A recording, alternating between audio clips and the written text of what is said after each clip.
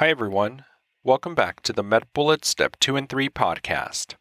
In today's episode, we covered the topic of paraphilias found under the Psychiatry section at medbullets.com. Let's begin with an introduction to paraphilias. This is clinically defined as a preoccupation with sexual fantasies or behaviors for more than 6 months with significant impairment. This is not done in experimentation, and a paraphilic disorder means a paraphilia that causes distress or harm to the patient or others. Remember that paraphilia does not necessarily cause distress or need treatment. In terms of the epidemiology, this is seen predominantly in men, and the onset is typically in adolescence. Now let's review some clinical scenarios of different paraphilias. A 25-year-old often goes to the shopping mall in an overcoat during the winter. He enjoys walking around the parking lot exposing his genitals to strangers. He then sprints away, avoiding getting caught. This is a case of exhibitionism, which refers to exposing one's genitals to strangers. A 29-year-old female brings her boyfriend to a couples therapist because she is uncomfortable with his behavior. She found him clutching her feet during intercourse and noticed that he insists on being able to see her feet while they engage in sexual acts. This is a case of fetishism, which refers to arousal by specific objects.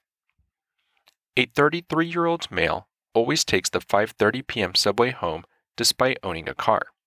He likes to ride the subway because it is the most crowded at this time and tries to get close to young females to press his genitals against them. This is a case of frotcherism, which refers to rubbing one's genitals against strangers. A 35-year-old male gym teacher at a local elementary school insists that all of his students take a shower after class, despite it not being a requirement at the school. He supervises the children showering and becomes sexually aroused. This is a case of pedophilic disorder, or pedophilia in the DSM-4. This refers to sexual arousal by children. A 23-year-old female sees her psychiatrist as she is unable to keep a boyfriend for longer than a month. After several sessions, the patient reveals that when she engages in sexual intercourse with her partner, she insists on causing him pain. This is a case of sexual sadism, which refers to arousal from inflicting pain on the sexual partner. A 21-year-old male sees a psychiatrist because he is concerned that his behavior has resulted in his inability to maintain a relationship. He reveals to his psychiatrist that he requires his partners to inflict pain and humiliate him in order for him to achieve and maintain an erection. This is a case of sexual masochism, which refers to arousal from being threatened or hurt during sexual activities. A 19-year-old male college student was reported by others for spying through the windows of his fellow female dormmates. This is a case of voyeurism, which refers to observing unsuspecting persons naked or performing sexual activities. A 17-year-old young male is brought into the clinic by his father. He is concerned because he has caught his son on several different occasions wearing makeup, a dress, and heels. He was hoping you could treat his son. This is a case of transvestism, which refers to acting or dressing in a manner that is typically associated with behaviors seen in the opposite gender. Now, in terms of treatment, psychotherapy may include insight-oriented or behavioral therapy. Pharmacologically, SSRIs may have some role in impulse control for these disorders, particularly if there is concomitant depression. Another option is anti-androgens, and this is used for paraphilic activity.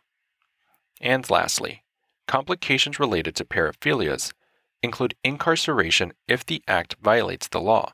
This refers to paraphilic acts. That's all for this review about paraphilias. We hope that was helpful.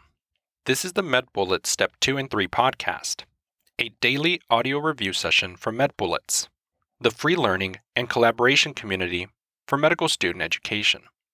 As a reminder, you can follow along with these podcast episodes by reviewing the topics directly on medbullets.com. You can listen to these episodes on the MedBullets website or phone app while reading through the topic. If the MedBullets podcast has been valuable to you, we'd be thrilled if you considered leaving us a 5-star rating and writing us a review on Apple Podcasts. It will help us spread the word and increase our discoverability tremendously. Thanks for tuning in. We'll see you all tomorrow, right here, on the MedBullet Step 2 and 3 podcast.